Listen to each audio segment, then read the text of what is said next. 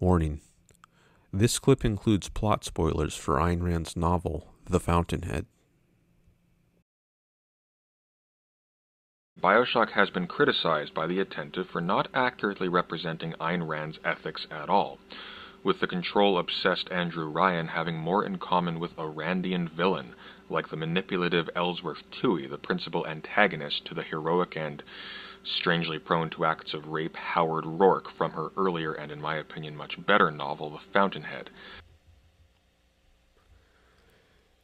Strangely prone to acts of rape Howard Rourke. Now, I think saying that Howard Rourke is prone to acts of rape is, at best, a misunderstanding. But it might just be a smear. It's very common for Rand's critics to try to smear her and attack strawmen. In any case, I think it's clear from the book that the sex is consensual, that the woman Rourke has sex with, Dominique Francon, desperately wants it. Let me read some relevant passages from the so-called rape scene in The Fountainhead.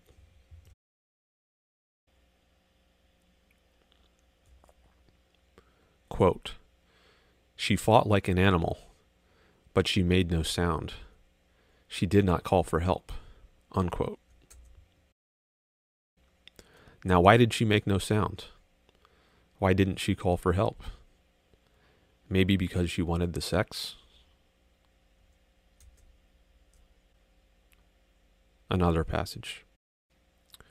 Quote, "It was an act that could be performed in tenderness, as a seal of love, or in contempt, as a symbol of humiliation and conquest. It could be the act of a lover, or the act of a soldier violating an enemy woman. He did it as an act of scorn, not as love, but as defilement, and this made her lie still and submit. One gesture of tenderness from him, and she would have remained cold, untouched by the thing done to her body. But the act of a master taking shameful, contemptuous possession of her was the kind of rapture she had wanted." Unquote. I repeat, it was, quote, "the kind of rapture she had wanted." Unquote.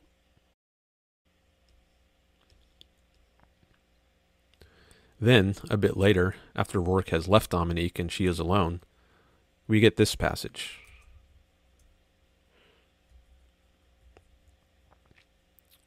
Quote, "She thought she must take a bath. The need was unbearable, as if she had felt it for a long time. Nothing mattered, if only she would take a bath. She dragged her feet slowly to the door of her bathroom. She turned the light on in the bathroom. She saw herself in a tall mirror. She saw the purple bruises left on her body by his mouth. She heard a moan muffled in her throat, not very loud. It was not the sight, but the sudden flash of knowledge. She knew that she would not take a bath. She knew that she wanted to keep the feeling of his body, the traces of his body, on hers." Unquote.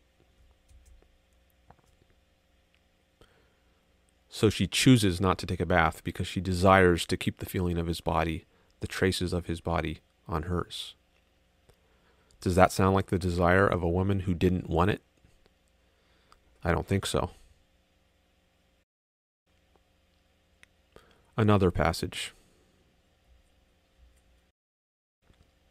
Quote, "They had been united in an understanding beyond the violence, beyond the deliberate obscenity of his action.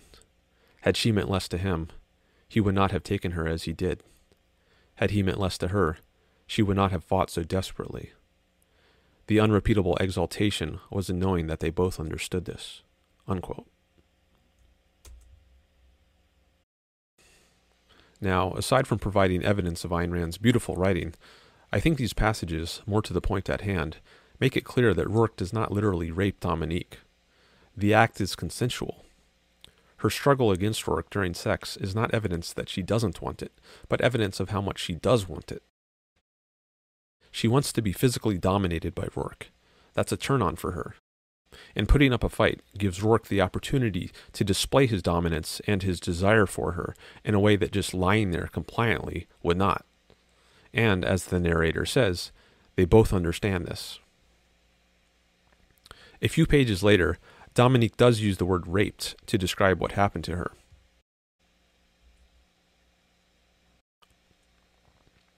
She says, quote, "I've been raped. I've been raped by a red-headed hoodlum from a stone quarry." Unquote. But I think it's clear in the context of the novel, given such passages as I've already quoted, that she isn't speaking literally there. In fact, in the same paragraph in which Dominique says, "I've been raped," the narrator says that these words, quote, "gave her the same kind of pleasure she had felt in his arms," unquote.